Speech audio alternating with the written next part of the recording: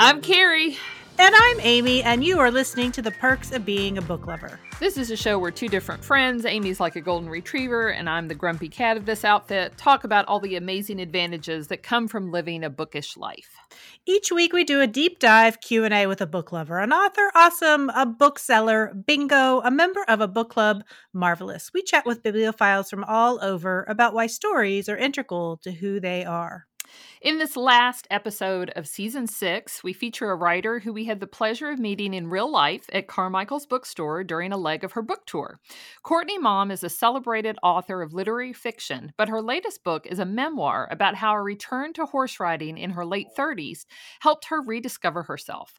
It isn't uncommon at all for women to lose themselves in their roles as mothers or wives or employees and forget what it is that brings them joy and passion and a sense of fun. Courtney's book, The Year of the Horses, follows her through personal losses, professional challenges, and her ultimate decision to saddle up and not only ride again, but take on a new equine endeavor, polo. But first, Carrie, I saw in the news that one of your favorite authors of all time, Jesmyn Ward, who you are a fangirl of, just won a big award. I saw that too. I did see that. Yeah, she won the Library of Congress Prize for American Fiction. Yeah, she's the youngest person to receive that award for her lifetime of work. So wow, that's very cool. I had to mention that. I still have to read one of her books. For somebody who's new to Jesmyn Ward, what book do you think would be a good starter book? Oh, I would say Sing Unburied Sing is, just like mind-blowing. Okay. That one's really, really good. But have I read everything she's written?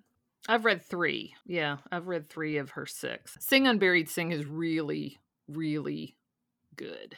Okay. But she has a new nonfiction. It's called Navigate Your Stars.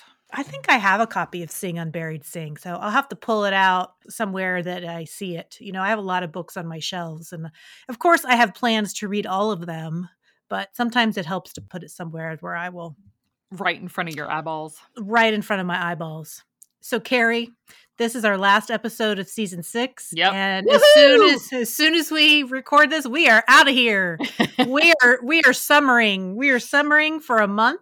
We'll be back in August. If you're not caught up on episodes, catch up. Mom, I'm talking to you. And and if you're caught up, then we'll be posting some of our past episodes, and we'll be renewed and refreshed, and maybe I'll be in a better mood for season 7. I don't know. Stranger things have happened, so we'll see. We hope that all of you have fantastic summers, and we will see you back in season 7. And until then, let's talk to Courtney. Courtney Maum, thanks so much for joining us this morning. Well, thank you so much for having me.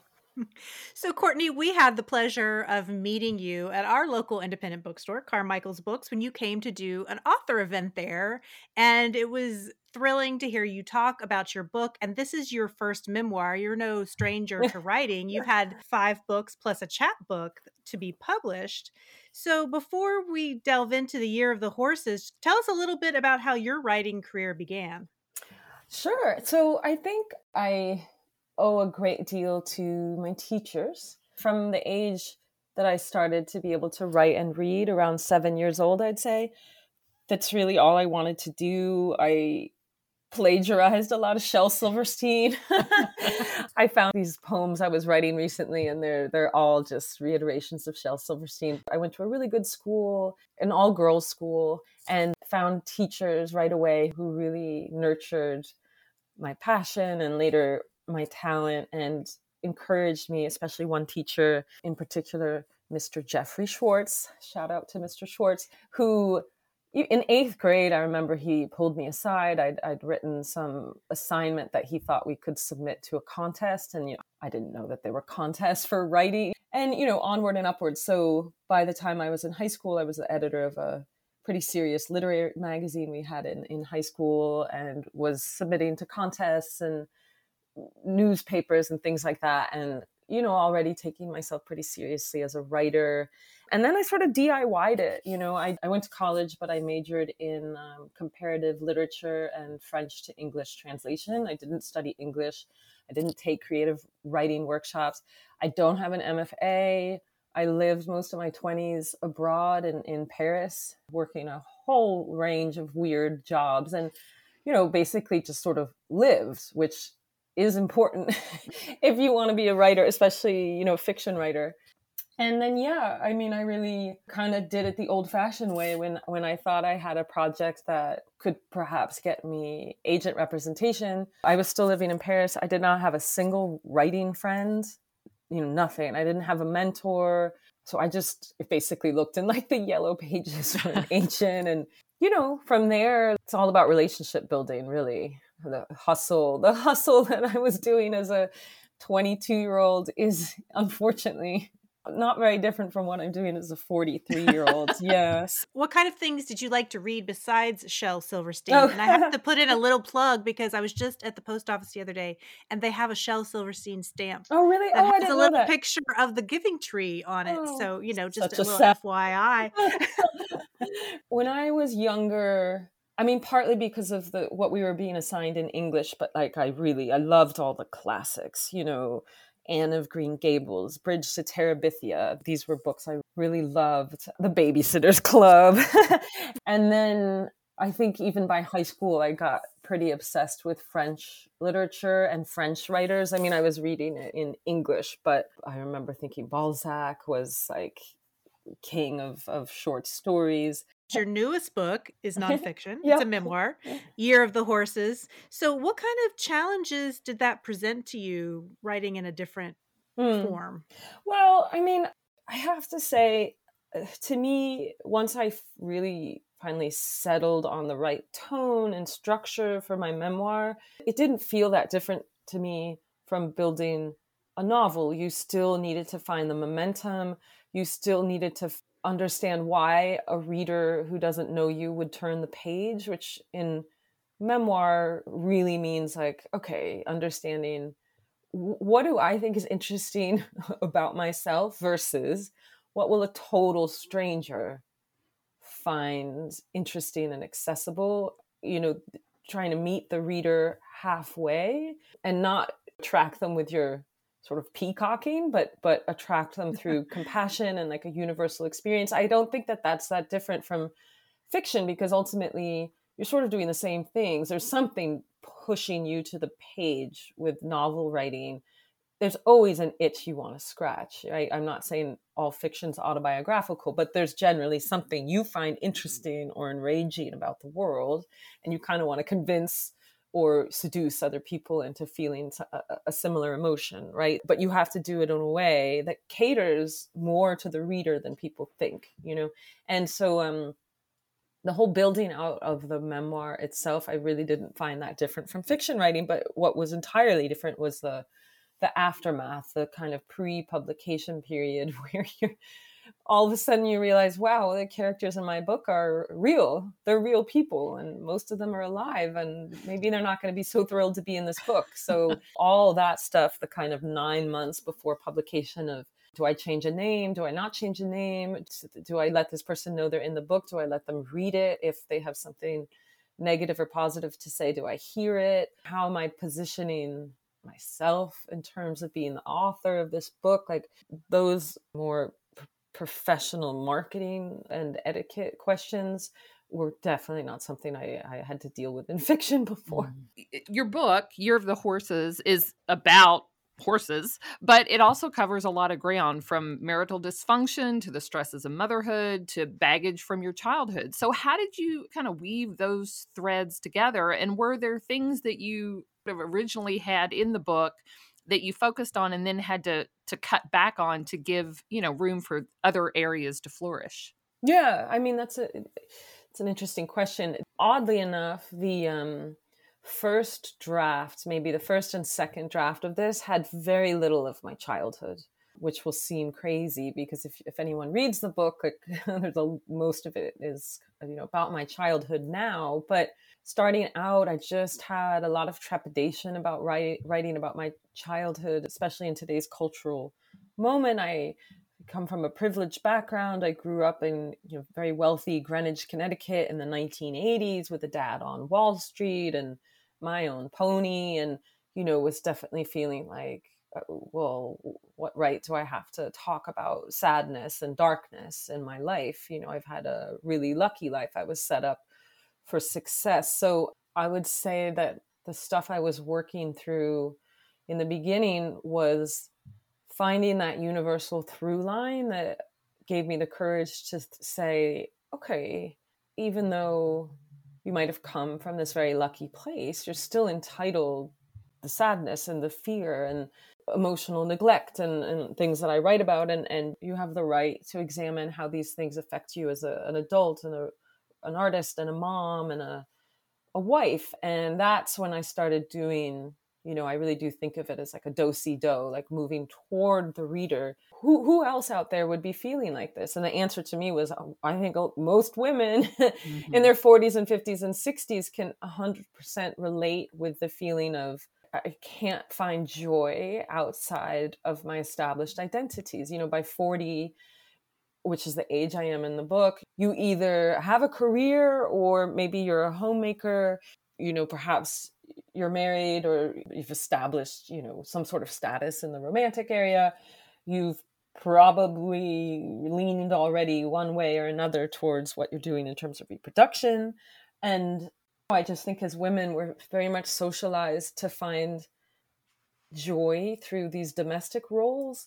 And what was happening to me was I just wasn't being nourished by them enough. I needed something entirely for myself, which was usually my writing. But the writing at that point wasn't going well. And also the writing had become monetized. I was the breadwinner in my household, and all of our income depended on what happened with my books. And I just collapsed from the pressure. And so that it was like that realm. I just knew there's so many women out there. It doesn't really matter where they came from, what race they are. But I know that women in America can relate to feeling overtapped, undervalued, not seen, not celebrated, and just not having enough joy and play and silliness in their lives. So like, I don't describe my memoir as being a book about horses, because the horses come in later, like in the latter third of the book, because it takes me a long time to reclaim that childhood passion I had of horseback riding, because it just seems so indulgent. Like, again, socialized, like free time that I have, I should be spending with my young daughter and, teaching her how to, I have no idea, touch type or whatever, not spending lots of money I don't really have to trot around a ring. I tell people, like, this could very well be a book about joining a roller derby league or learning synchronized swimming. For me, it was horses, but people don't need to like horses to come to this book, because it really could be anything. I tried to write it in a way where totally open arms to people who not only don't know anything about horses, but don't like them or fear them. The horses is a placeholder for joy, Well, it's interesting, because Kentucky, I have lived in Kentucky my whole life, and Kentucky is horse country, and so I'm a freelance writer, and I've recently written several assignments that are about horses. And even though, I've been on a horse, but it's usually like a trail ride, where I'm just having to keep the horse behind the other horse. And so writing these articles really piqued my interest, and your book furthered that. So, even though, as you said, the book could be, really about anything that sparks a woman's interest and joy and enthusiasm. What do you think it is about horses sort of in general? Because, that's sort of your animal. Yeah. What do you think it is about horses that people find compelling? Well, I mean, there's so much to love about horses. I think that they're really majestic creatures. Most people agree that they're very beautiful, to look at, and they have sort of these old souls and seem to be wiser than we are. But, those are aesthetic considerations. I think what tends to really move people when they start to work with horses, either on the ground or mounted, is that they are perfectly honest mirrors of ourselves. So if you come to the barn and you've had a really rough day, rough week, whatever it is, and you're distracted and in your head and kind of can't be present, the horses, not even the one you've come to ride, but just all the horses that you kind of pass in the aisle of the barn, they'll respond to that. They might pin their ears back or start to weave, which is this kind of nervous habit where their head bobs, or they might kind of dance around in their stall or move to the furthest corner to get away from you. Or of course, the other side of the coin, you're feeling really good. You're feeling super present, just very much in the moment. These horses might actually stop eating and come up to you because you're carrying this charismatic, wonderful energy that just draws them in, and they want a part of that, whereas they don't want a part of the stress and negativity. And what was very healing for me about that was that, I was at a time in my life going through a really debilitating depression, and a lot of people were just not calling me out on it, which I'm not resentful about that. It's very hard to understand how to say to someone, hey, it seems like you're struggling, do you want to talk? That actually takes a lot of bravery. But, I was certainly in a lot of situations where clearly things were really, really off with me, and no one kind of paused and said like, oh, you okay? Instead it was, oh, I love this pasta recipe. You have to give it to me. Or, oh my gosh, your dress is so great. I love those boots, just superficial stuff. Mm-hmm. And that's very American. My husband is French. And during this time when we would go back to France, I just physically looked like I was struggling. I'd lost tons of weight. My face was really gaunt. I was like riddled with canker sores. I had all these physical problems. And my mother-in-law, like right off the plane, was like, what the hell is wrong with you? You look awful. You're so skinny, and pretty much everyone I encountered, my French friends were just like, hola, what is going on with you? You look like death. I think it is cultural. We can be a very hypocritical society here in America, but horses, they don't know how to lie. They don't know irony. They don't know sarcasm. They don't know shame.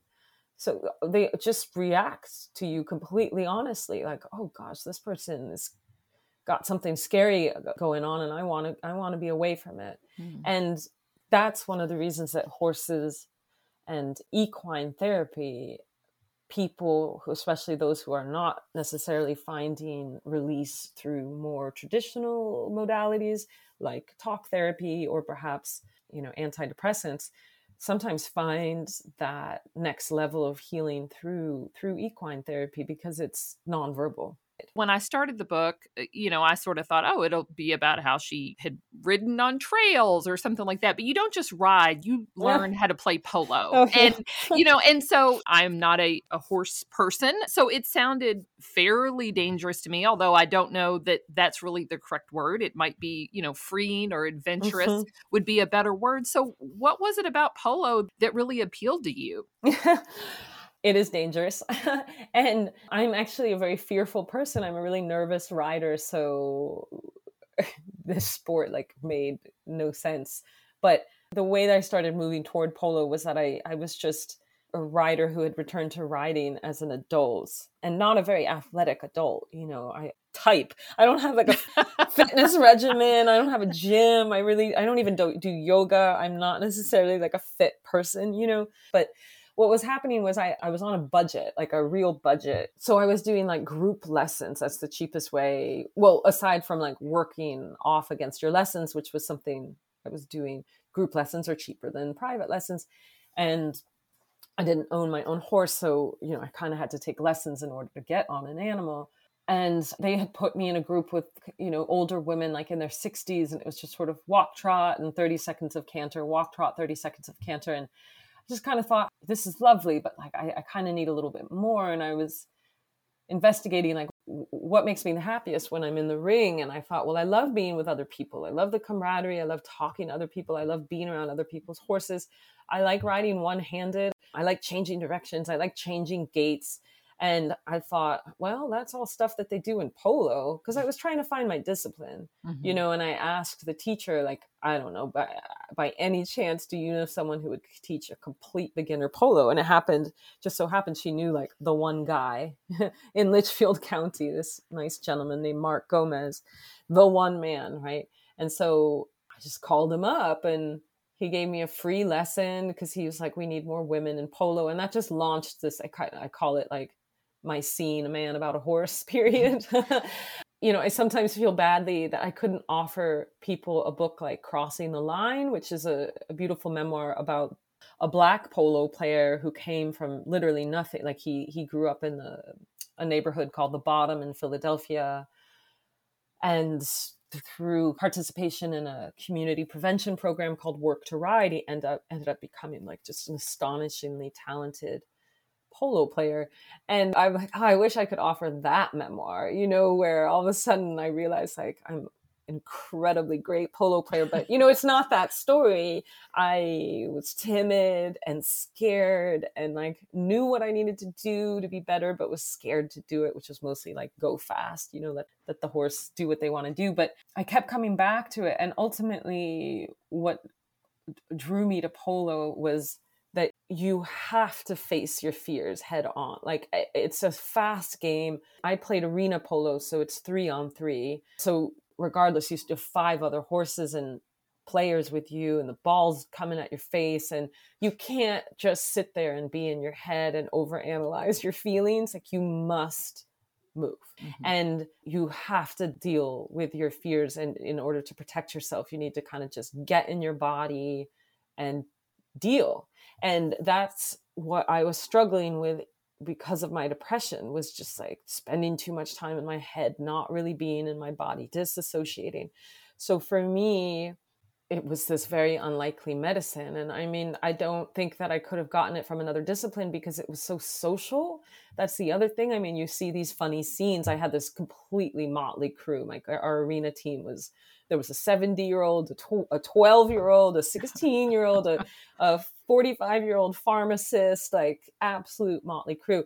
And they needed me to be a team player. It's not the same as going out in the ring and doing a show jumping circuit where you have a trainer who's hoping you'll perform, but you're not on a team. I was on a team. And so, there's a scene in the book where the 12-year-old Lizzie's like, what the hell? Like, move, we need you, like snap to it. And so despite my darker instincts, I was like, oh gosh, well, I don't want to let the 12-year-old down, and I made friends through polo, new friends, who didn't know that I was struggling. They didn't know I was an author. Nobody cared, they're just, in the horse world, you're really just there for the horses. And so those unlikely friendships that I formed, I do feel were very specific to polo. Also, it's a highly, highly social. People talk all the time about like once you get a polo handicap, you have family everywhere. And like I've found that to be true. I mean, it can be obviously like incredibly snobby and elitist, but at the amateur level, we're all pretty aware that none of us can make it very far, and you're just there for the joy and the fun and the love of the horses. And it bonds you with these like total strangers. And it just sort of brought me out of my dark, depressive shell and reminded me how good people can be and fun and quirky and generous, and that we're all going through stuff, Because you've written fiction and you've written some poetry, and this is unlike that in that you are bearing your soul. You're bearing your private life, your marital dysfunction, ambivalent feelings that you have about motherhood, some, traumatic memories of childhood. And, your mother's, I'm not sure about your father, your mother's still alive. So was that hard to do? I mean, it felt really good during the writing because to me, I know that I'm getting somewhere when I excavate toward the truth. Nothing feels worse to me on the page than being disingenuous. And I really don't enjoy reading memoirs where the memoirist is trying to paint themselves a certain way or do a PR spin and either make themselves look like the only victim in the story or like some kind of shining hero, because it's just not the way that the world works. Things are very complicated and nuanced. And I think that memoir should reflect that nuance. It usually takes two to tango, right? Or more than two people, but the good guy, bad guy thing, it's rarely that black and white. So when I was writing it, it always felt really good. Like I'd feel an actual dopamine release when I would write a true sentence, a true reveal, something where I was risking something that made me feel like I was getting closer to the heart of the story. But then, the pre-publication period that I alluded to, having to share this with people, and yeah, my dad is alive. Of course, my husband, I had to show it with him. Like that was not comfortable for anyone. Certainly, I imagine it had to be less comfortable for the people in the book. So that was deeply uncomfortable, and had a lot of discussions, especially with my husband, about modifications. His feeling that his side of the story wasn't reflected, and I wasn't legally obligated to show this to people in it because there's not a strong case for defamation of character. But I'm glad that I did decide to show it to people, because I think it made a better book, because what I ended up doing was wrestling. Like there's this scene about a really pivotal car accident we had, and he, in the first drafts, he was like, you can't publish it like this. Like, this was not my experience. It's not how I experienced that accident at all, and you cannot publish it like that. And I was really upset because I'd really written my truth. I'd written exactly how I had experienced that accident, but he'd really put his foot down. You can't publish it like this. So I wrestled with that for a long time, and then ultimately thought, oh, well, I'll just put both of our perspectives, and then the reader can decide or not decide. And then so I ended up doing that a lot. Like when I talked to my mom about the book and the things she remembered or remembered differently, I realized that I'd gotten some things wrong as a child. Like I'd made assumptions that weren't true. So that was something else I sat with, like, well, but they were true to me, as a 10-year-old. So I don't want to go back and rewrite history. So I did the same thing. You'll see scenes when I'm a child and I tell a truth that was a truth to me. Like there's this scene about my mom's motorcycle that she got after my parents got divorced, and I have things to say about it as a child, and I'm convinced I know why that motorcycle came into her life. And then later you'll see me as an adult actually kind of talking with my mom on the phone and realizing that everything I'd assumed about how the motorcycle came into her life, I actually had wrong. And so I just left it there. And I did that a lot with the seesawing between the childhood and the adulthood, because you find out secrets as you grow older. Your parents tell you things, maybe you find out that they weren't always monogamous, or, that you had no idea that your dad loved pickleball. I don't know what, but you're right. You find these things out, and to me, that's really charming. Or it can be scary, but that's sort of what life is like. As an adult, your knowledge of the past starts to erode the pristine innocence of childhood. That's something that can happen with memory. Maybe someone passes away and you find letters that testify to the fact that someone in your family was actually gay, right? Or had some passion you knew nothing about. But to me, that was not an argument for completely changing what I had thought and believed as a child. I that's something I like about the book, is that I really try to keep that kind of magic fantasy land of childhood intact, because it was very intact for me. It was very whole. I had very fond memories of my childhood, I did like that about your book. And I think that, the older you get, the more you realize what you don't know. Mm-hmm. And I know for myself, I have to remind myself sometimes that my reality is only my reality, that it's not the reality. And so I felt like your book was kind of a good reminder to the reader that what you think you know might not be what you actually know. Yeah. And I think Totally. that's something that probably most of us need more regular reminders of. Oh, definitely. So. Oh, gosh, yeah.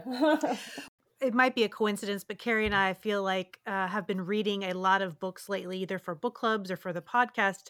fiction and nonfiction both are about women in middle age who are Mm, going through like a transition where they yeah. need to rediscover who they are. And you have this line in your book that I just thought was so powerful where you said, "We need passions that are ours and ours alone so that we can be ourselves instead of somebody else's something, mother, ex-wife, wife." When you were taking up polo or taking up writing, did you think that that's what you were doing, rediscovering yourself, or was it sort of a instinctual thing?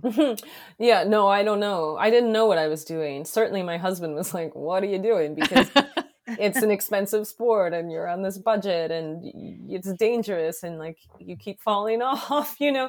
And so, I didn't write the book until a couple years after I'd started playing polo. But yeah, I think the writing of the book was my attempt to understand why I was doing this thing.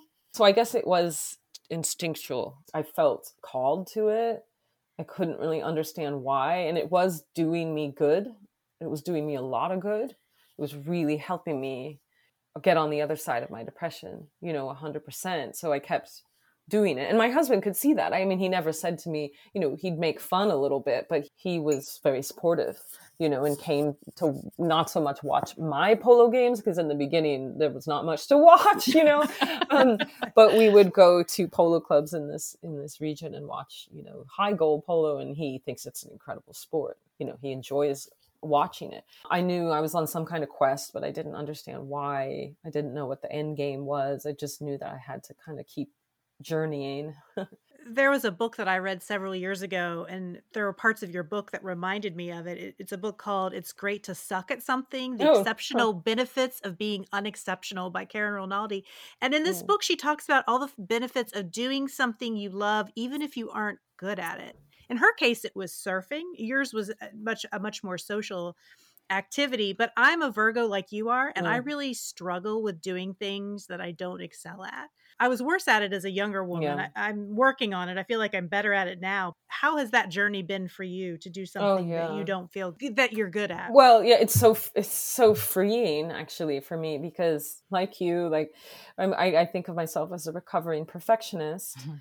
And so only orientating myself toward activities where I know I will excel or even like be the best has been a theme in my life that's not necessarily super positive. Right. First of Yeah. all, it's a bit competitive and it can be a bit egocentric to organize your life in that manner. You miss out on, I don't know, trying a tango class or, given baking a paella a shot, or I don't know what the heck, what it is. But it's a bit of a cloistered way to live your life, and it's an uptight way to live your life. And it's not silly. Again, when I was in Tennessee, this gentleman came up to me afterwards. Turns out he's a pro golfer. And he was talking to me about how he's like, yeah, this sucks. Like, I have no pleasure in golf anymore. I have no pleasure. There's no silliness. There's no joy. And he said, your book talk has inspired me to take up BMX biking again, dirt biking, because I was just okay at that. Like, I was not great, but it was all joy and pleasure because there were no stakes. So it really has encouraged me to just do things that are silly and goofy and fun with absolutely no stakes, and to encourage other people to do that, including my child. There's a talent show on Friday and she's doing this skit with her best friend that like makes no sense to me. They're recreating a scene from the Gremlins, and it's just like a gremlin turning into a gremlin and chasing her around the house, and it's like super abstract. And old me would have like really gotten in there and tried to micromanage and been like, you need more exposition, no one understands what's going on. And I think I've really grown as a person, because I'm like, screw it, no one's really gonna, probably people are gonna think this is a little out there, but you're having so much fun, you go for it. And I now find myself just being the cheerleader of like the least skilled person in every domain. I think that this might be a good place to stop. We are going to take a short break, and when we come back, we're going to talk about what we're reading.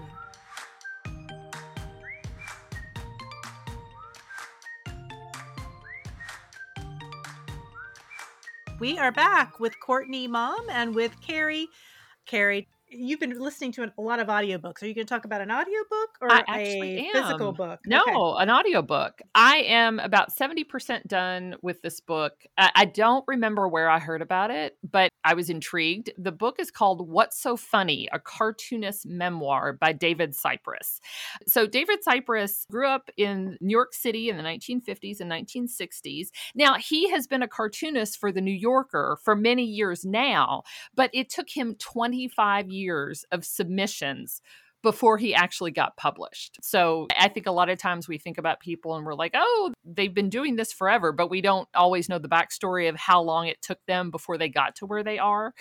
So he tells the story of his father, Nat, who owned a jewelry store and sold jewels to some of the most elite in the city and in the country, and his mother, Estelle, who was a homemaker. His father was first generation American, having immigrated from Ukraine.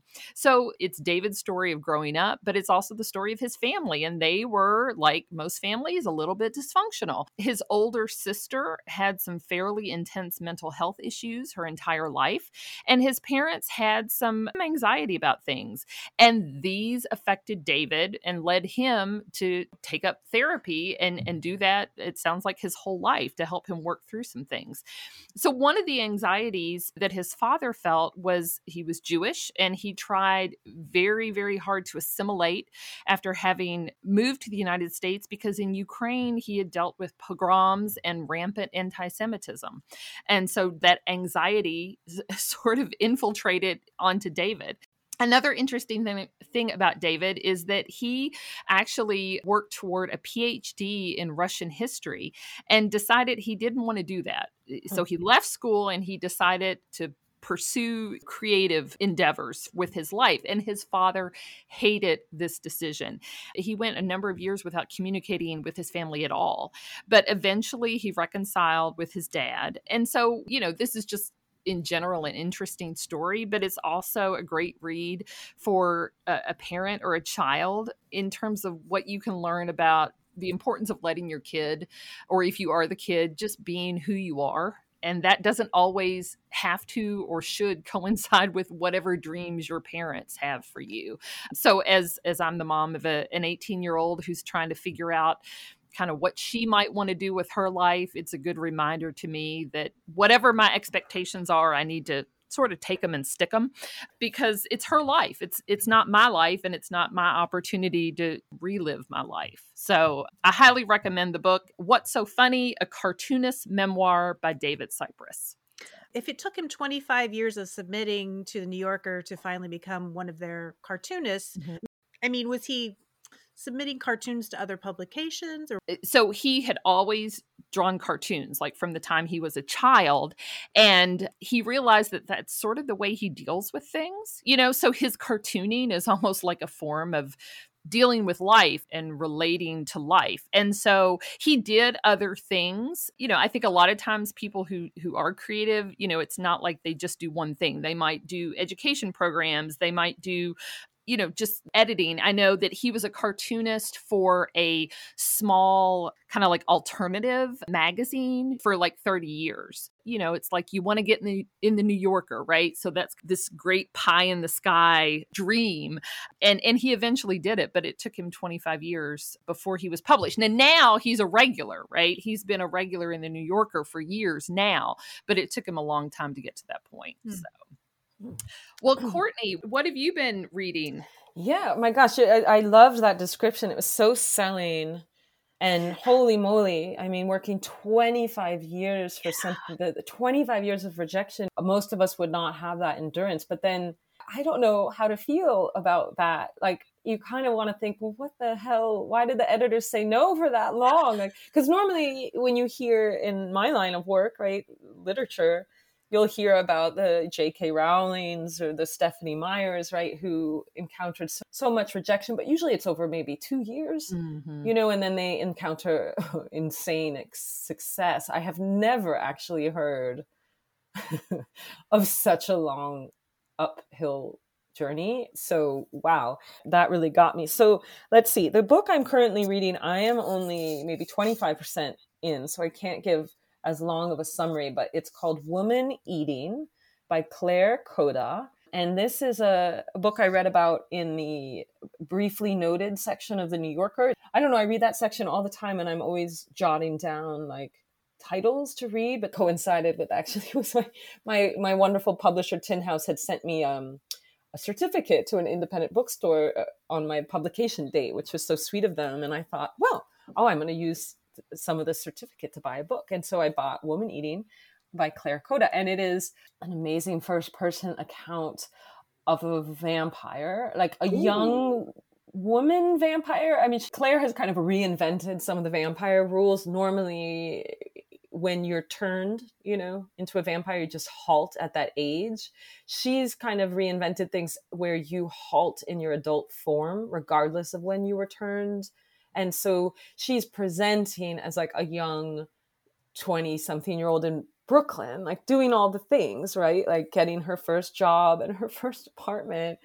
And there's all this stuff about her trying to locate pig's blood, because much like in the Twilight series, this is like a good vampire who's trying not to kill people, right?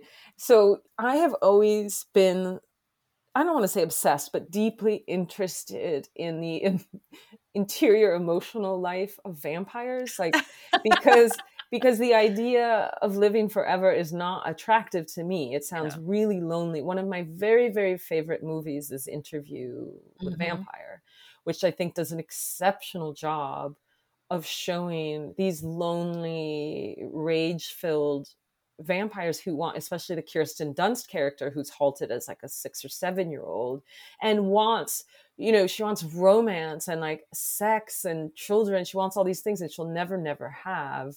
And, you have some vampires who truly fall in love with people and they can't actualize on those relationships. And I find that really moving, and I'm a little jealous of this book. It's hard for me to read because I've flirted for a while with the idea of writing from a vampire point of view. And so too bad for me because Claire's done it very, very well.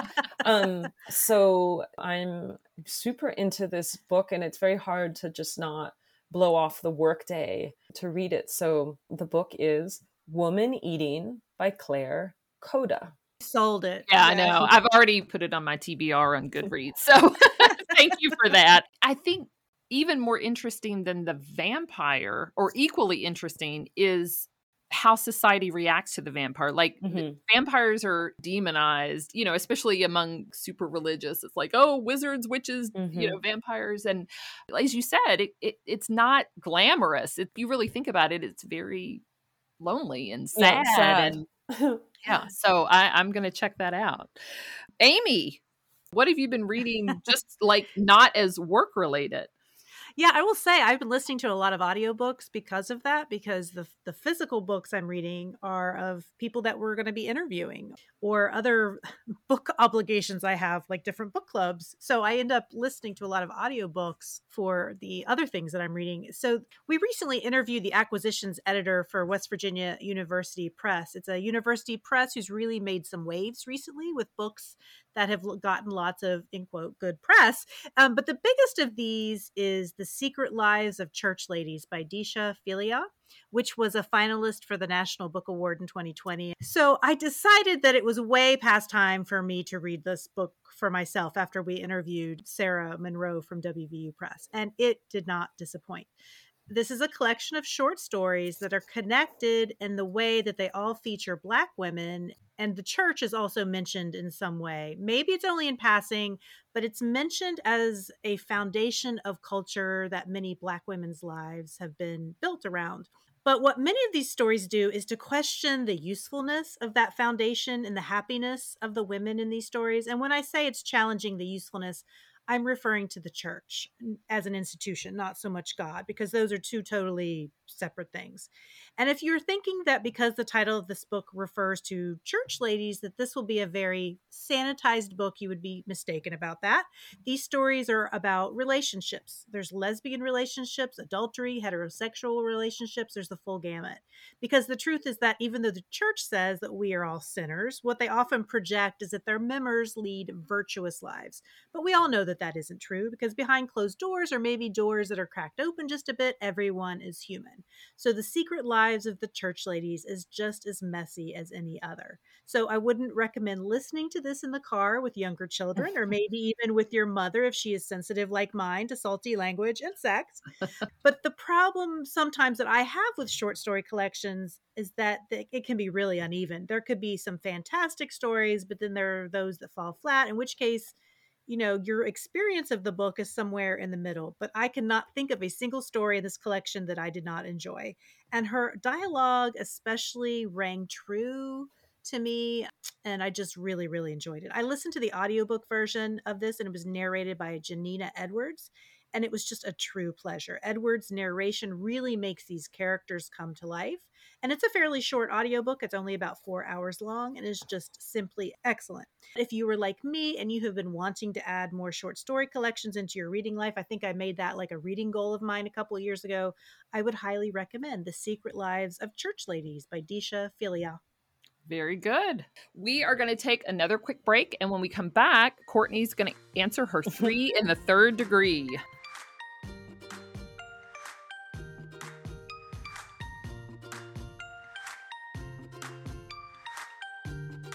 We are back with Courtney Mom, and we're going to ask her questions. Number 1, your husband is an award-winning filmmaker, which sounds so glamorous. So what was that like, winning an award for a film that you screenwrote and he directed?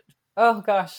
Oh, it was like years worth of couples therapy without having to pay for it, because it's a funny thing. Like, I tell people all the time how hard writing is, especially when you're trying to do it for money. I mean, really hard. And yet somehow filmmaking makes it seem like I'm in some really stable career.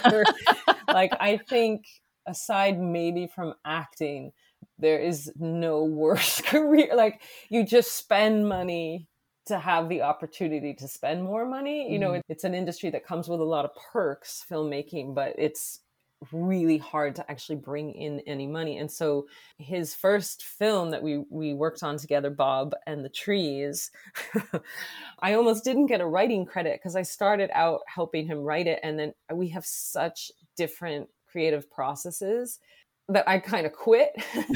Like, I couldn't handle it. He's very meditative and slow thinker and really lets things percolate. And I'll sit down and write an entire book just to save one line. Like, I have like a verbal diarrhea thing. I just gotta get to the project, write out the scene, and then analyze it. I don't want to think too much. So I dropped out of the project, and then he hired someone else, and I got jealous.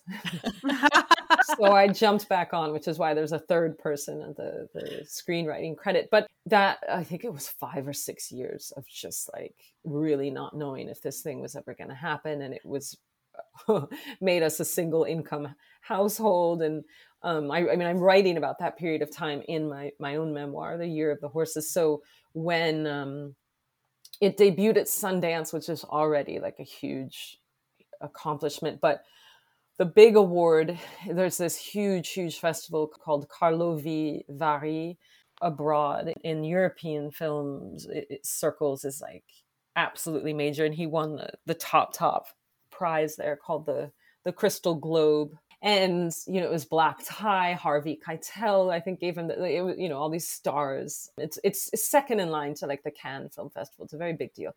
Holy moly. I mean, we were flown over there with the whole crew and had been driven around in these BMW. BMW was a sponsor. We had our own driving. It was like such a reverse from the last 5 years. We've been living hand to mouth, like living on bulk Costco sausages, like day in, day out. And, and it really proved to me, because I think I had reached a point, I was just tapped out of like, I don't think I can believe anymore. I don't know that this is going to happen, and we both really needed that boost of other people believing, and it helped me, with his second project, his second feature. It just came out recently, but that was another 4 or 5 years to make. It was just awesome because now I can actually look at that trophy on the piano and think his creative process is much slower than mine, and we don't see the fruits as quickly, but like they're coming, believe. And sure enough, his second film, which actually is about the time that we're speaking, It's about 2 weeks out. It's called Down with the King, and it'll be streaming in the end of June. So look for it. It's an amazing movie, and it's the acting debut of the real life rapper Freddie Gibb. It's just an incredible film, which I did not write. I did like PR for it, but he's replaced me with someone who's easier to work with. So you said it'll be streaming. What service will it be streaming on? I think Netflix, and then probably for purchase on Amazon. Okay, cool. But yeah, Down with the King by Diego Ongaro, Ongaro. Cool. Well, question number 2. Apparently you love a good county fair. I do. What did you love about them as a child, and what do you appreciate about them now? And is it the same thing? I don't think I went to county fairs as a child. Oh, okay. I don't have any recollections of that. And those kind of fairs that have the rides and stuff, I just don't think we had that in Greenwich, Connecticut. I think my first fair, and this was a pretty big one to start with, I was already in my 20s, probably late 20s. And a friend of mine was getting married in Bozeman, Montana, where she lives. And I'd never been. And me and my husband went, and we made a 2-week journey out of it. And we happened to be in Livingston, Montana for the 4th of July. And I will never in my life forget. I mean, I don't think you can call that a county fair. It's a big deal. It's one of the best like rodeos out there, but massive. Well, actually the arena itself wasn't that massive, but it's in this valley, which is surrounded by these mountains. And they started to play the Star Spangled Banner.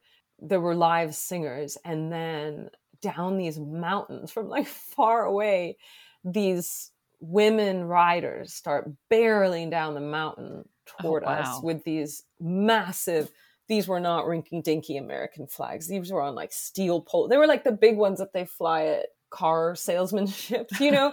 And I just like burst into tears. These women were such incredible riders. And, you know, it went on and it was just like the best rodeo riders in the country. And there were strangers passing me hunks of watermelon. And I'm like, this is America. We'd recently moved back from France where my husband was born and raised. And I'd lived for like 6 years. So after that, I was totally hooked. And at that point, we were in Brooklyn thinking we would make a life there, which only lasted a year and a half. We hated it. And so from 2007 on, I've lived in rural areas, first the Berkshire Mountains in Massachusetts and now Northwestern Connecticut. And we have lots of county fairs, tons and tons and tons. So ever since then, you know, the minute I see a little poster on some bulletin board, like I'm dragging my family to the county fair. And at this point now I have friends who are in the rodeos. You know, one of my daughter's babysitter is a really good barrel racer. So I'm all about, I really want to get up the nerves, try barrel racing or sit on a Bronco or, you know, something. But I don't think I'll do it. But I just think it's a very to me, that's a really essential American experience. The best of America is still on view. And I also love the farrier competitions where they have to, you know, compete to forge a horseshoe quickly. I just think that's an incredible line of work. And, you know, you get to see a celebration of trades that you don't usually see. So yeah, I love county fairs. A couple things about that. The first thing, you were talking about a farrier, and a couple months ago, I got a little obsessed on my Instagram and Facebook feeds. Videos of farriers, like horseshoeing a horse would pop up. And I found it very like calming and zen to watch them. Oh, totally. Do the horseshoes. It was crazy. Okay, that's the first thing. The second thing is, you're right. Your first experience with a county fair does not sound normal. I was envisioning corn dogs, cotton candy, and then throwing up after you'd ridden the scrambler. Yeah, no, it was pretty a high bar. All right, your last question. So you host a writing conversation series at Edith Wharton's The Mount. So tell us about the building and what it's like talking about writing there. So I would love to tell you about the building, except that the conversation series is actually virtual. It's a pivot that the good people at the Mount created during the pandemic. They, you know, were trying to start to do virtual events. And then it was happening during a time where it seemed like it would be safe to gather, but they'd started noticing that we brought in larger audiences by doing it virtually. And we were also able to attract a caliber of artists that they normally probably couldn't afford. Like I spoke to people who lived in England and Spain. I did lots and lots of conversations with people abroad who it's no big deal for them. They're more than happy to spend an hour talking to us, but the idea of leaving their jobs and families it's too much, right? So it was virtual. And I think if we haven't decided whether we'll keep running it, because we just did the last one. Well, actually, I'm the last one. We're doing an in-person event at the end of the month, but I imagine that we'll continue doing it virtually because we're just able to bring in, people can watch it after the fact. It's so much more accessible. It's free, whereas their in-person events are not free. You have to buy a ticket to the ground. So, I mean, I've of course been there, and the grounds and the gardens are absolutely beautiful, but they've done this wonderful job with just really kind of thinking far in the future. What would Edith Wharton have wanted? And it's become quite a modern place. Like, they have this spooky thing right now with, there's like taxidermy in the forest, and they've done modern sculpture exhibits, and they have all kinds of speakers come. And I think that they have created a legacy for Edith Wharton that's really open and beautiful and accepting. And, we interview people from all walks of life. And it's definitely been, to me, it's just nice to have the hybrid choice.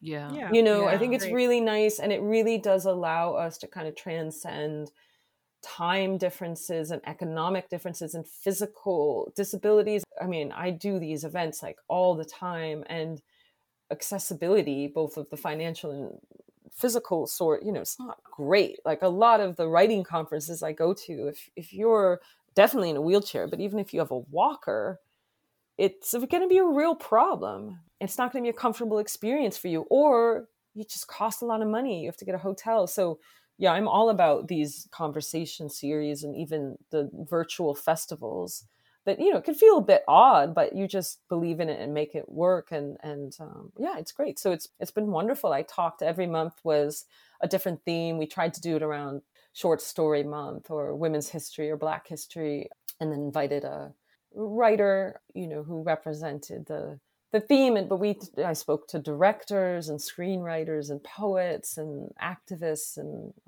graphic memoir writers, all kinds, which was really nice, because originally they thought, oh, well, Edith just did fiction, so we'll only have fiction writers. And I pushed back, and they were like, okay, cool, great to work with. But where is the Mount located? Lennox, Massachusetts, okay. Which is the Berkshires. So like this area of the Southern Berkshires, Edith Wharton, Henry Miller, like there was a little group of friends that used to go sledding and everything. And there were a lot of writers in the area because of the Mount, because Edith had this grand estate. Yeah. So it's, I think it's open year round, and you can look up what they've got going on this. Well, Courtney, it has been so fantastic chatting with you about your book and all of your projects, your horse riding, your polo playing. Thank you again so much for joining us and chatting about it all. Well, thank you for having me. And I love that this came about from us meeting in person, like in a bookstore. It's just beautiful, full circle.